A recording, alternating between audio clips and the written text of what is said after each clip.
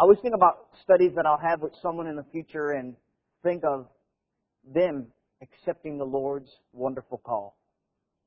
Now, whether it happens or not is beyond my understanding. But I love seeing what might be. And when it comes to pass, how beautiful that is. And it helps me to think about this morning's lesson because it made me think about, well, what could we all be doing regarding the work of the Lord and the church? And when we even talk about the work of the church, I think sometimes it's easy to lose focus on that work. I think we know it here. We know it from Bible studies. We know it from sermons. We know what the work of the Lord's church is. But in a practical way, sometimes we forget. And so it's easy to lose that focus and in what it entails. We understand biblically that, well, the Lord's church is to be busy about seeking the lost. That's very easy to understand. We see that in Scripture. We see that in the Great Commission. It's to build up the saved. Now, how simple is that to understand? I mean, I know I'm brushing it over with a large brushstroke, but that's really, in essence, the work that we have that make up the body of Christ. Seek the lost and build up the saved. That's it. Here's what often takes place that I have seen over the years, that much of our time and our energy is focused among saints. And I've been a part of a number of congregations over the few years I've been in the Lord. What I see is in congregations where a lot of brothers and sisters in Christ are involved in each other's lives. I've been in congregations where that doesn't happen. But where you have brethren that spending a lot of time throughout the week, every single week, together with one another. And it's very edifying. It's very wonderful, except for we forget that initial focus of seeking the lost. I don't remember this song, but it's a song that's very beautiful. And it's this family that's gathered around the table. And everyone is enjoying each other's company. And you see warm candlelight. And outside of the walls of that home, it's cold outside. And there's someone in need. And they can see that person in need, but life is so good and comfortable inside. That's likened to the church often. Where everyone gets comfortable enjoying one another, and we're always happy when people turn to the Lord, but everything is in-house. And it's uncomfortable going out, if you will, into the world, going out and seeking those who are lost. And so what we do is we spend time with the saved, and we spend time with the worship service, and we biblically understand about seeking the lost, but have difficulty practicing that. It's a struggle that so many have in our culture today. And this is, when I say our culture, I'm not limiting it to the U.S. I'm limiting it to this culture that we have where we have such comfort and ease. And where you'll see the gospel spread, it's usually because of difficulty and trials that are going on through the lives of so many brothers and sisters in Christ. So what I'm thinking is that we need to not minimize the fact that we do things together. And hopefully in the congregation here, there are more things that we can be doing to build up the body of Christ. But we do need to maximize the former. Going out, reaching souls who are in this world that so desperately need to hear the Word of God. And it is of my personal opinion that, brethren, we live in a time where more and more people are turning away from God Himself. That we are in what's called this post-Christian age. People call it postmodern, post-this, post... In other words, where society itself begins to have less and less understanding of who God is, even though they profess to be Christians. You can go generations ago where people, no matter what denomination you get into professing Christianity, they had a very good understanding of the Bible. Go to the founding fathers of this country. For all the things that we can talk about them, one thing that you cannot say is that they did not know their Bible from a general standpoint. They knew Scriptures. In fact, many of them would probably be able to quote Scripture than most preachers today. And these are people that you think, oh, they're just the average. That's a far cry from today when you say, well, do you know who the Apostle Paul is? Moses? Oh, yeah. Noah, oh, you know Jeremiah? Just things that maybe for us we take for granted, that we know these individuals. Many professing to be Christians don't even know the names of these individuals. And so I believe this is a very wonderful opportunity that we have in this post-age, if you will, where people have such little knowledge of who God is. And there are people searching, just as could be attested over this weekend. And so we need to not minimize the former, but maximize that latter. So what I'm hoping that we can do through this lesson this morning is just refocus.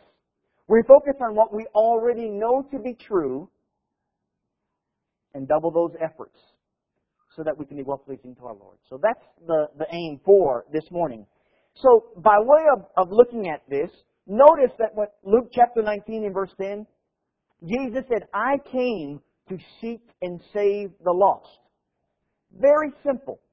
And if we're followers of Jesus Christ, that's what we ought to be doing, right? I mean, these things we already know to be true. We want to do these things, and yet, again, our comfortable lifestyle, work and play, that's good enough for me. That's the mentality that so many of us have in the body of Christ today. Why don't you look at Luke chapter 5 now?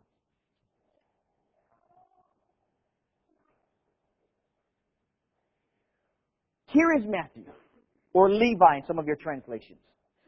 He's a tax collector. If you're a Jew and you looked at a tax collector who was a fellow Jew, they typically had the reputation, treason, if you will, traitor. You work for Rome.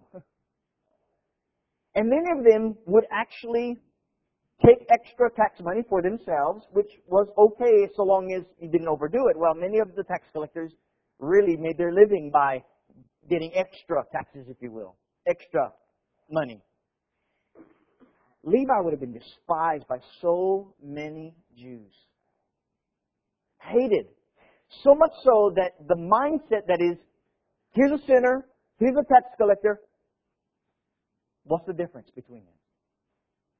There was no difference for many Jews. In fact, Jesus himself in Matthew 18 was referring to treating someone like a heathen or a tax collector because of that mindset.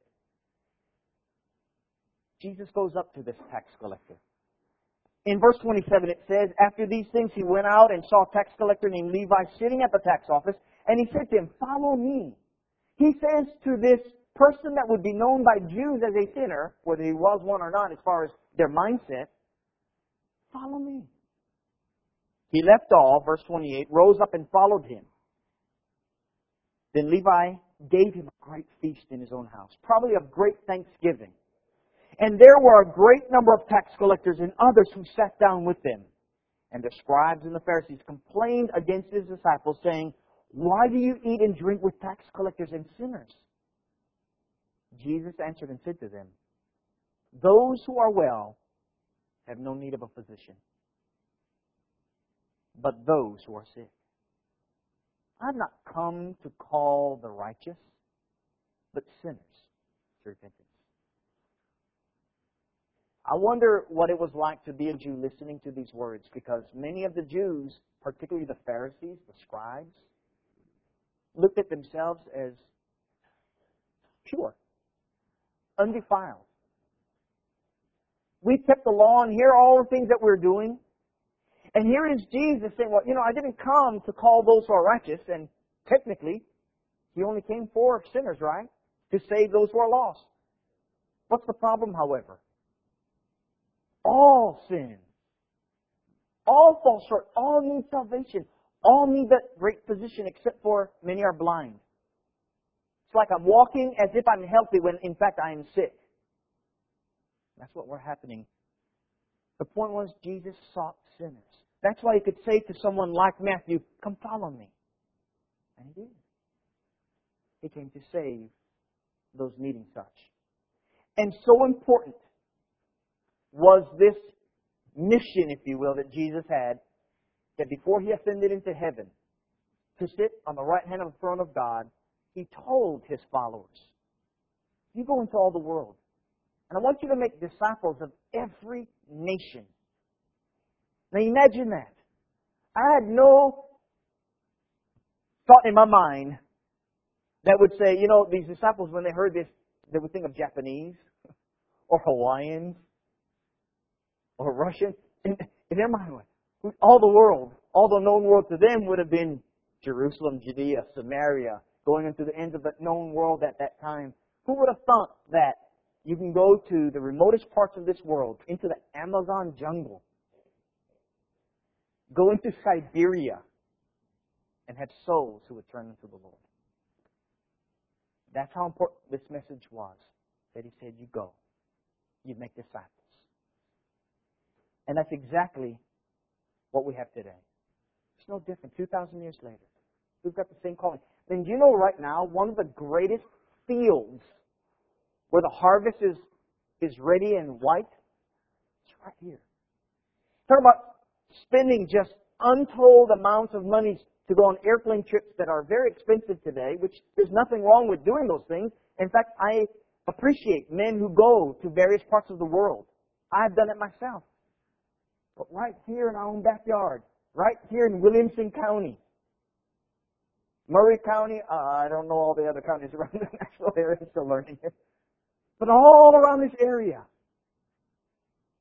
there are so many souls. I remember when I was in Athens preaching there, I would venture to say many of you know Athens, Alabama. You know where it is. You know how many churches there are and so on and so forth. I said, brethren, believe it or not, just because there's a church at every corner does not mean that there are Christians every single place you go around here in Limestone County. I'd still venture to say you're a minority here. We are a minority in Limestone. I said, there's so many who are still living in sin, who need salvation. You got to get it out of your mind that right here in this area, in Franklin, or wherever you live in the Nashville area, right here, the harvest is white. There's so many who are seeking today.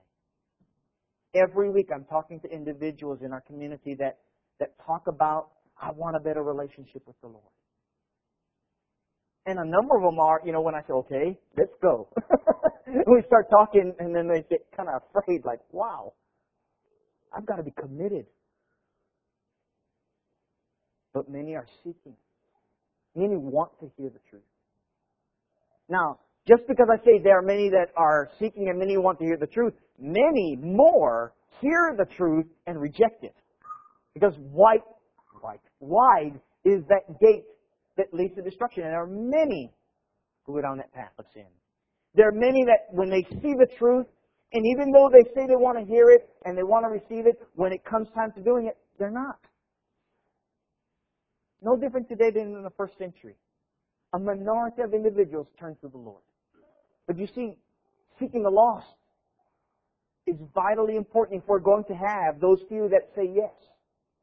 And God has determined to use His children who have been of the flesh, who have come out of the world, who have seen the light and tasted salvation, and these are the ones that God has chosen to go into the world and preach the gospel. That's the foremost of what we should be doing. We have just finished this part of our study in the auditorium class in Ephesians 4, verses 11 and 12, where in the Lord's church, Jesus Himself gave some to be apostles, some prophets, some evangelists, some pastors and teachers.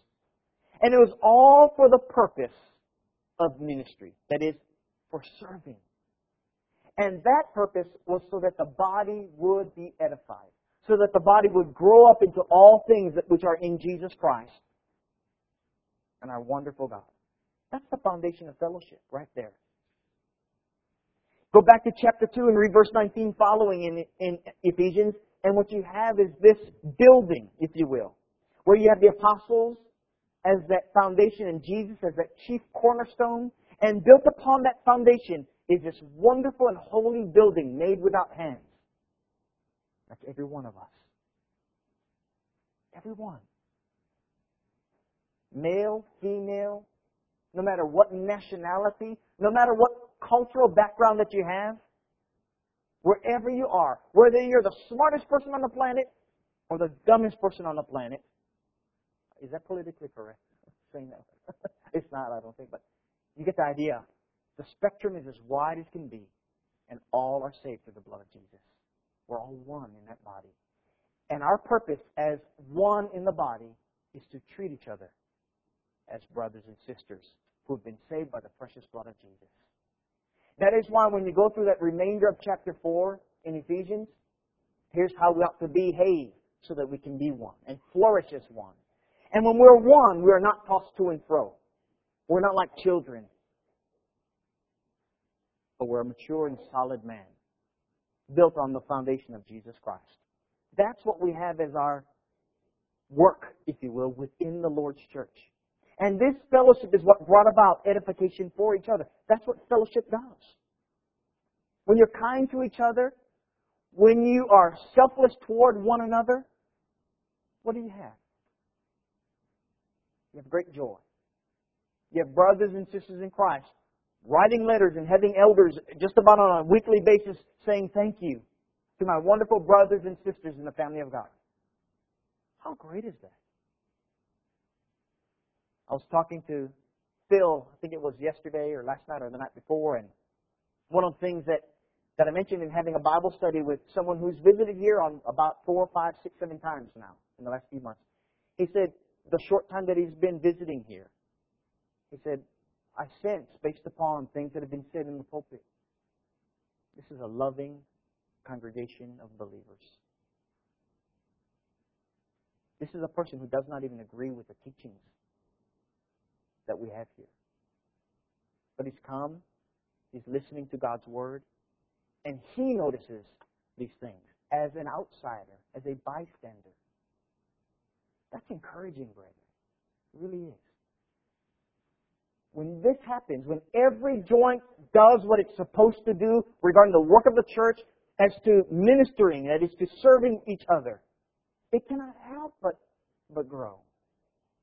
When I say grow, I'm talking about maturing in the Lord. I'm talking about a body built up in the Lord. Not necessarily numbers. A body truly growing and maturing. That's what we have as the work. And so we come together for that purpose of edification. That's the work that God has for His church. Now, that said, here's what we need to do. We need to be involved.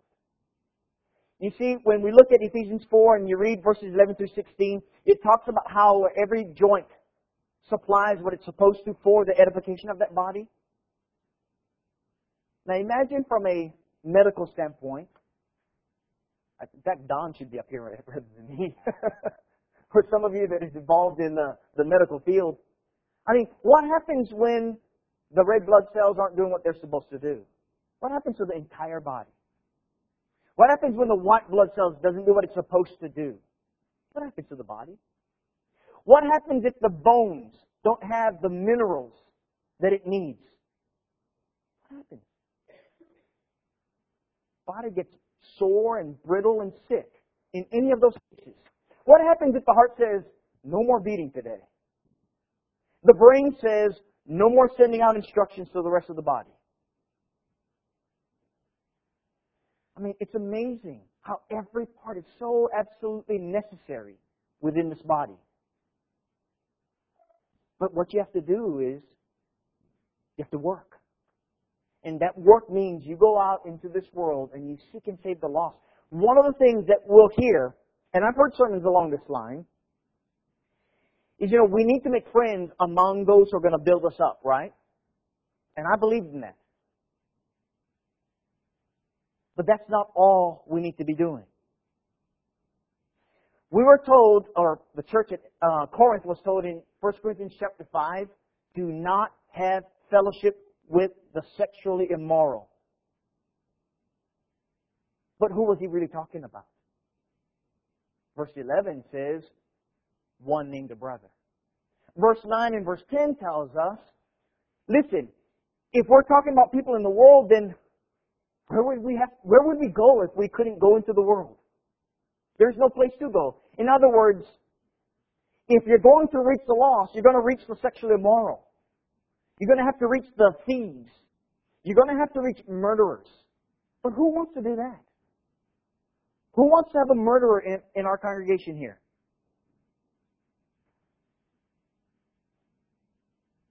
I do. Brethren, I want the sexually immoral in here. I don't like the sexual morality in here.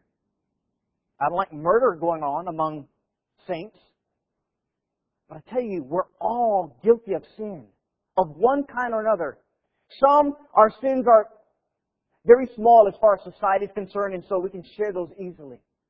Talk to someone who's guilty of such heinous activity that they don't want to talk about their sins. They just want them cleansed. Don't you want them cleansed? They don't get cleansed by sitting around and saying, well, let's look for those good neighbors of ours that are morally upright. They make for great Christians. We need to seek and save every soul. God can do wonderful things through ex-murderers. He can do wonderful things through ex-homosexuals. He can do wonderful things to people who are just creative thieves. He can work through us all. But brethren, that means getting out and getting involved in people's lives. And I'm telling you right now, you hear of stories. One particular story I can remember is of a brother in Christ living out in California. And this brother goes to a gang member who's on his Harley Davidson, got the whole garb on. I mean, you got the jacket, you got the bike, you got the beard, everything. Looks intimidating. And that person heard the gospel and obeyed it. How awesome is our God. And how wonderful a certain brother would be willing to go and talk to him about his precious soul. That's what we need to do. And so it's important for us to go into the world, not just be shelved into this four walls here and this everything is good. Because that's how you keep the church pure. Listen, the church is full of sinners. And we need to be purified through the cleansing blood of Jesus Christ. And as we're talking about this morning, putting on Christ. We do that then by way of actually going forth and spreading that wonderful gospel. And so we need to participate. And one of the things that was very encouraging for me when we first moved here a few months ago was when I heard that there are things called Bible study conductors. That sounded really cool the first time I heard that. Bible study, what is that? Bible study conductor? Conducts Bible studies. What's a Bible study inviter? You just invite people to Bible studies. It's not that difficult. All people can do is say no. And maybe say no with a really ugly attitude towards you. That's the worst they're going to do.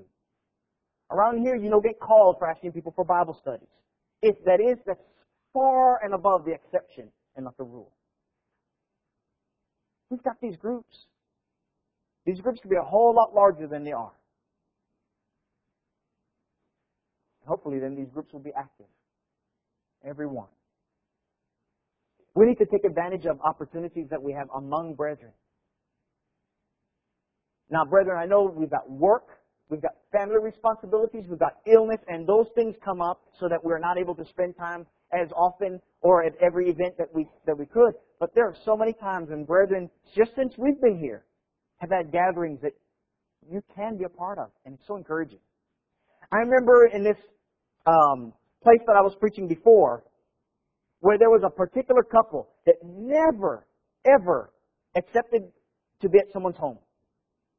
Unless it was only within that small group that they were comfortable with.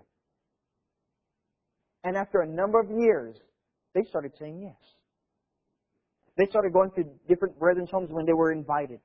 And you know what happened? The joy of fellowship among more and more of their brethren took place. And it was a beautiful relationship to see this couple having. Brethren, we all have our difficulties. We all do things and say things sometimes that might hurt one another, but if there is a genuine love for each other, all those things become so meaningless. They become petty. And you get past that and you actually build each other up. Spend time with one another. Spend time from simple Bible studies, whether it be from a scholarly academic standpoint to a more devotional standpoint where you just simply praise God, or a time when you just spend time with each other just because you enjoy one another's company. Be surprised. We are told in Hebrews 10, verse 24, to stir up love and good works. You can't do that without one another.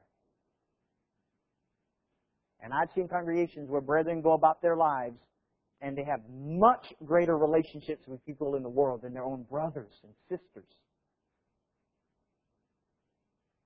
We are to do good to all men, Galatians 6 verse 10 says, but especially the household of faith.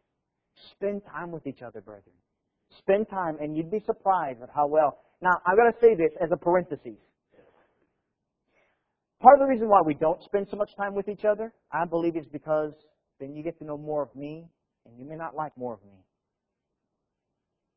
I may show my true self.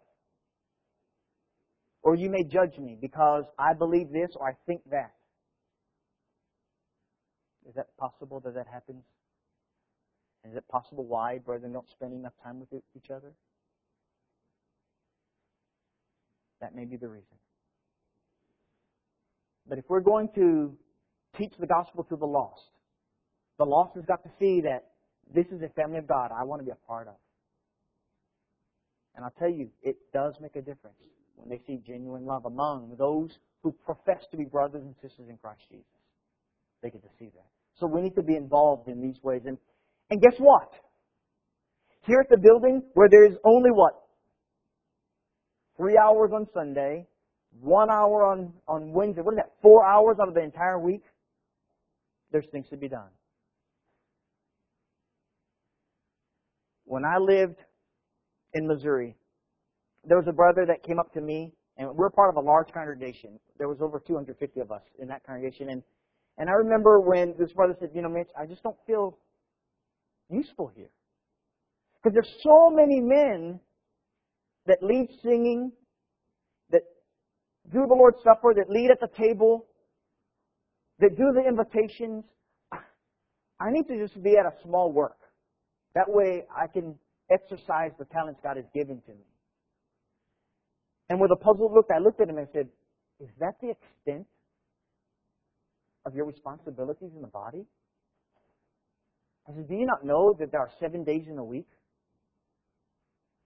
There's so many young brothers and sisters in Christ who recently obeyed the gospel. Could you be teaching them and building them up in the faith?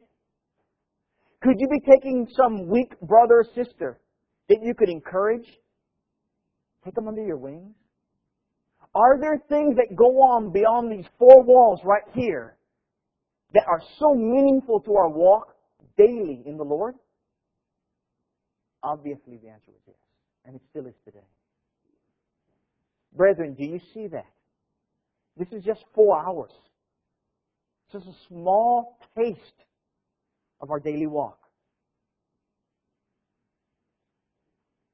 But since we're here for 4 hours, I venture to say we probably could use more classroom teachers.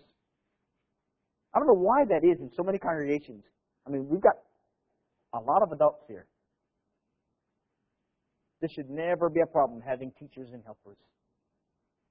Should never be a problem. That's how you get involved. That's how your faith is built up in the knowledge of our Lord, and helping those in the knowledge of the Lord to have their faith built up as well. Greeting visitors. I got to say this, and I am being partial when I say this. I was so encouraged when I was going through the list of all the responsibilities and tasks people were signing up for, and I saw Cardi Davis. I said, Cardi Davis, I know her. Greeter. I was like, all right, Cardi. How great is that? Now, I was curious, was she doing it because there was an assignment from one of the teachers? So I saw Cardi and then I saw Spencer. I said, oh, they tag teaming something. But you know what? They're doing it. Come December, I think December, that's what they hand out visitors cards. You don't have to be one of the greeters to hand out a visitor's card or a bulletin or what have you. You can just be you and hand those things out. I don't think you're going to get scowled at from the elders. Well, maybe I have a Tuesday night meeting with them. Try not to get scowled at if others that don't have the Bible study or inviters or visitors doing these things. Welcome people. Find out who in here are visitors. Isn't that what those 10 minutes was for? That's what I was told by the elders here. 10 minutes between the second service and the third service. We had those 10 minutes. People coming in, Talk to our visitors. Welcome them.